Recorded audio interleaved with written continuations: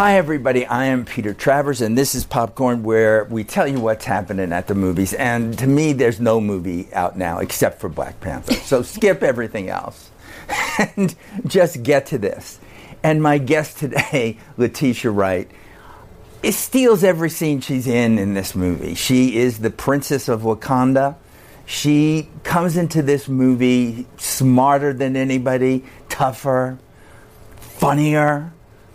She's just a pleasure to watch every second. You're going to see Letitia soon in Steven Spielberg's Ready Player One, but Black Panther, this is the one that makes you a player, doesn't it? Yeah, this is the one. Yeah, man, thank you so much for just your kind words. That's very kind of you. It isn't even kindness, it's just the truth. Let's just be truth tellers here about what this is. Sir. Thank you. So your character, sure, he kind of gives hell. To her brother. Yeah, she does. Big brother. It's always like, did you freeze again? Yeah. You know? Even though he's this heroic character, yeah, she just constantly slapping him around verbally with what this is. That had to be fun. That was fun. Myself and Chadwick, when I first met him, I knew that, you know, I fell in love with my brother. You know, I knew that his soul and mind connected in that sense where we had each other's backs. So those scenes on set were so much fun. Even when the cameras were off, I would still be practicing how I'm going to pick on him. And he was like, why didn't you do that for the take? Like, that would have been even more funny. And like, we just kept rolling on every day, having fun. So it's just a natural connection that you guys can see. It wasn't forced, but, you know, I don't pick on him as much as Shuri picks on him. I lay it. The characters. I'm going to keep it for another. No, I'm looking at you. We just met, but I have a hunch there is a lot of Shuri in you. Yeah, a little bit, I guess. But before I get on to discuss more of this movie, tell in your words. I want to hear who Shuri is, not what I'm saying, not what critics write, but who is she? Shuri for me. She's just an everyday girl. Yes, she's a princess. Yes, she's a part of royalty. But she's just someone who's very passionate about her country. She's passionate about technology and science. Like, you know, she's found something that she's in love with, and she wants to use her mind as a weapon. She comes from like a generational line of blessings and warriors. So the physicality, you know, of it all, she leaves that to her brother mostly, you know, but she's still like figuring out how to be a warrior within herself in terms of like the physical aspect of it. But her way of fighting back is with her mind, you know. She's able to create things and create technology and gadgets that can protect her family and her nation, and I think that's amazing. She's a little like Q in the James Bond movies too, isn't she? Yeah, so she's coming up with all that stuff. So she's T'Challa's Q, you know, and what better thing to have than your little sister who's got your back, loves you, still picks on you, but has amazing gadgets to show you. The responsibility of playing her is something too, because it's been written about by a lot of people, including me, that if you're a young black child growing up anywhere in the world, you don't see yourself reflected in the Marvel universe. It doesn't happen. Yeah, it doesn't happen as often as it should. It hardly happens. It just doesn't. Yeah. And so in a way, you're a role model for these kids. Is that intimidating? It's hard to just accept the label, the you know, the role model label. It's really hard because I'm not a perfect human being, you know, like, then get off this show. Come on. You're not perfect. I mean, meaning that, you know, like, God is working on me every day, and like, if I make mistakes, I don't want anyone to say, hey, you're a role model, like, you're not allowed to make mistakes, you know. I still want to be able to learn my way through life as well. What I would love, instead of being a role model, is to be someone of inspiration, because then it's like the positive things that I've been able to do, such as play Shuri, can inspire you. So if I can be of inspiration to anyone, you know, to go after their goals and their dreams, then I feel like I'll be satisfied with that. Now, you're from Guyana, right? Originally. Yes. So what is that? What is growing up there different than it would be for anybody anywhere else? What makes that specific place something that could help form you? It's different because in South America, in Guyana, it's it's just the lifestyle is very different. People would usually be outside on their verandas. Neighbors will actually know who their neighbors are. You know, they'll know. We'll go over. You can borrow. People know each other. People know each other. You know, What's that about? when you run out of salt and sugar, you or go popcorn. or popcorn. You go next door and you ask, and just that for me, growing up, allowed me to be just receptive of different people and communicate. Like my communication skills, like, you know, at a young age, you know, I'm gathering into the yard with my friends and we're running around, you know, getting dirt on our knees and just having fun and just really just living life and being free. So I feel like when you in the West, it's a bit different because everybody's all caged in, closed up. Nobody we don't talk to each other. Yeah, in Guyana, you walk down the road. I remember when you walk down the road, you say hello to everybody. You say, good morning, neighbor. Good morning, good morning. Like, even the bus drivers, like people that drive the cars, they would beep.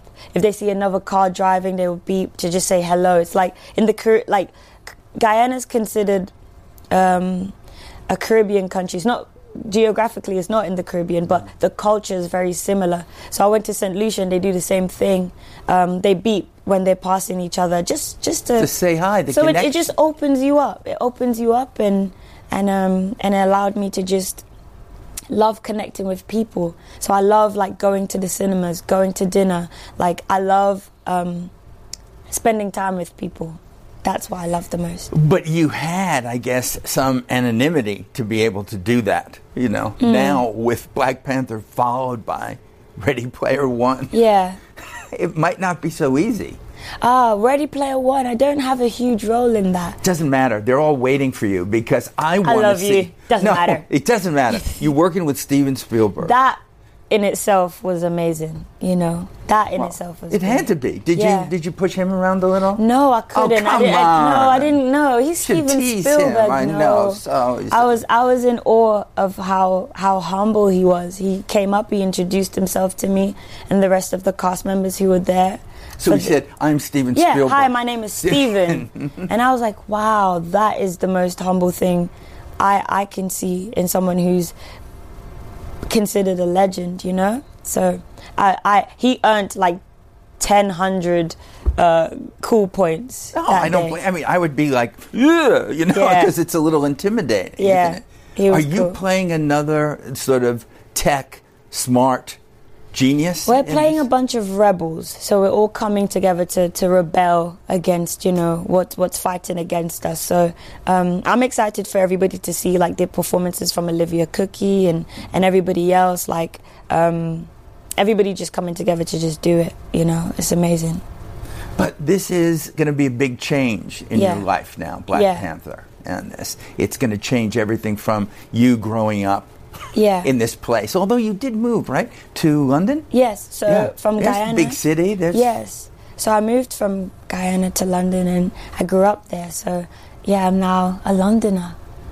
I like the way you said that. Yeah. Londoner. Yeah. Yes. Here it is. What did you sound like when you were growing up in Guyana as opposed to... Well, I haven't... My accent is still accessible when my mother is in the room.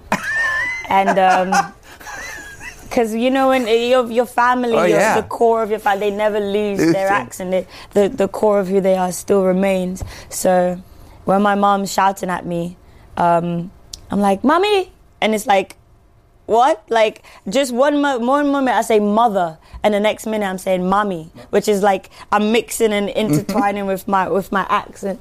And but yeah, like when I came as a young child, just growing up and trying to adapt to the British way of living, kids would be like, why do you sound like that? So I'd go home and look in the mirror and try to mimic what I've heard all day from primary school and be like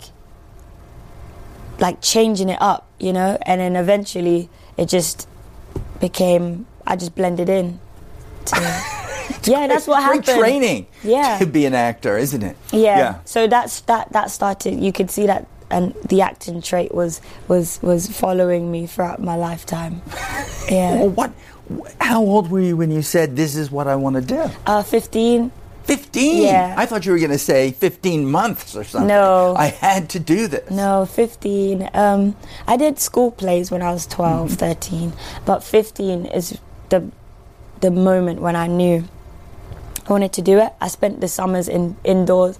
I didn't have any friends at the time that would like spend the summer holidays with me. So I stayed indoors and watched movies upon movies, and I stumbled upon Aquila and the Bee with Keke Palmer, and then when I saw to stumble on a movie like that. Lovely stumble, Yeah. so much so that I obsessed over it. I was obsessed over like the movie and bought it on DVD, and I still have it till this day.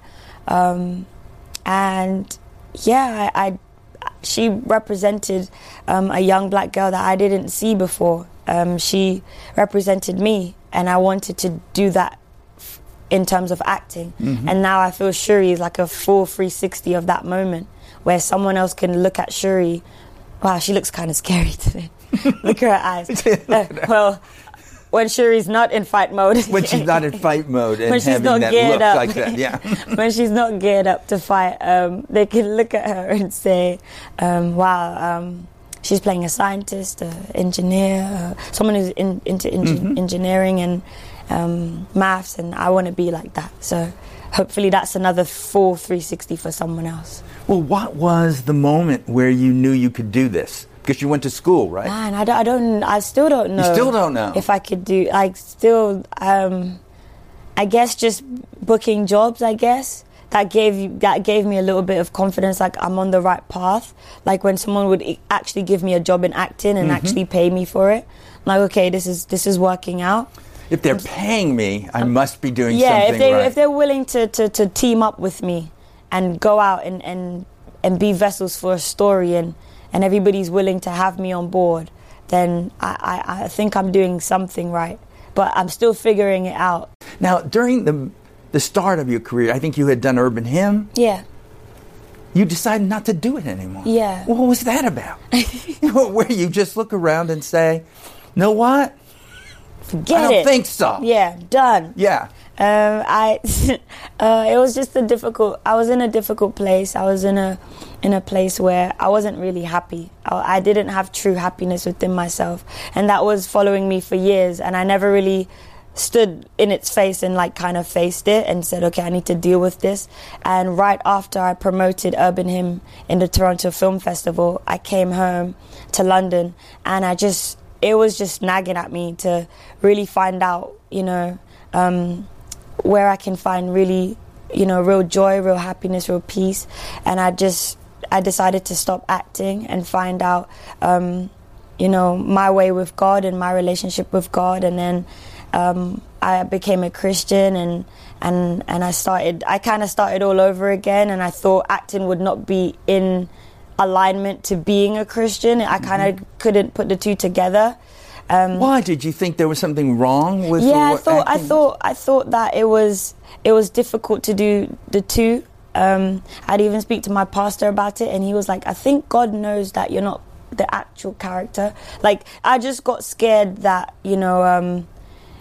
I couldn't mix the two together, and I was also scared that I would go back into depression, because I tried to find all my validation in acting and the world of acting, that when I didn't get it, it led me into a very dark place, amongst other things too, personal things too. But when I actually became a Christian and I found like my true happiness and my true peace, and I was praying, and I felt peaceful in my spirit to go back to acting, then everything else that followed is the result, such as Shuri, such as these roles. And so you didn't have that spiritual side before this? I believed in God, but I wasn't. I kind of like used God as a genie, like, can you give me this, can you give me that? It wasn't a relationship. It wasn't... Oh, the prayers that we sometimes do if we make a deal? Yeah. If you do this, yeah, I'll do this. Yeah, and it's kind of like... And over the years, it wasn't... my soul wasn't satisfied. I would literally be on set of something I just prayed for, and I wouldn't be satisfied. And I was like, this is wrong. Something's wrong here.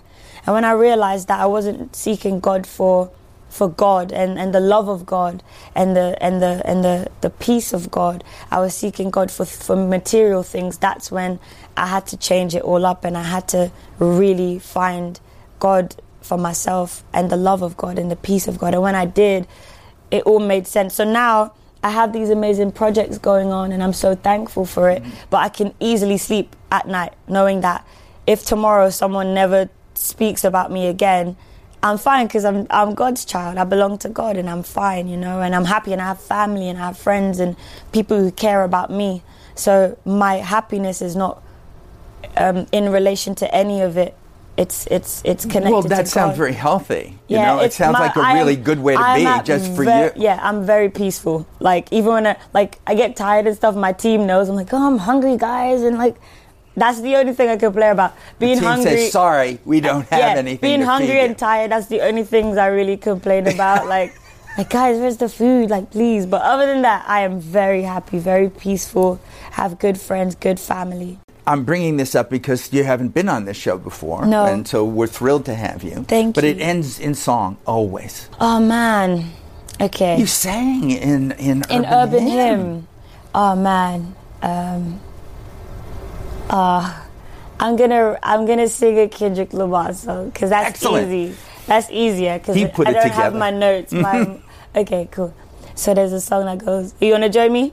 I'll see if I can. Okay. Yeah. So it's easy. It just goes, we gonna be alright. We gonna be alright. Hey, we gonna be alright. That's it. That's what We we're gonna doing. be alright. Do you hear me? Do you feel me? We're gonna be alright. We gonna be alright. It's like a positive song. Like, It is I love positive. it. We're So all it just gonna be uplifts alright. your spirit. Did you tell that to Kendrick when he was putting together the score? You know what? I have not met yet. Well, I've not met him yet, and I'm so gutted about it, because he walked right past me as I was in LA doing an It was just a interviews. walk past. Well, He soon just, yeah. there'll be a sit down. Yes. All right. So let's end with the secret handshake. Are you ready for this? I don't know if I can really do it without your instruction. Okay. I know So- it's right hand, slow, Slow, click it, click it, and And then then- Wakanda forever. Wakanda forever. And you got the left. You were perfect. I'm going home now. I'm just going to have this moment with myself. I was perfect. You were perfect. You're the one who's perfect, Letitia. Thank you you. for being on this Thank show. you for having me. Thank you. This was great fun.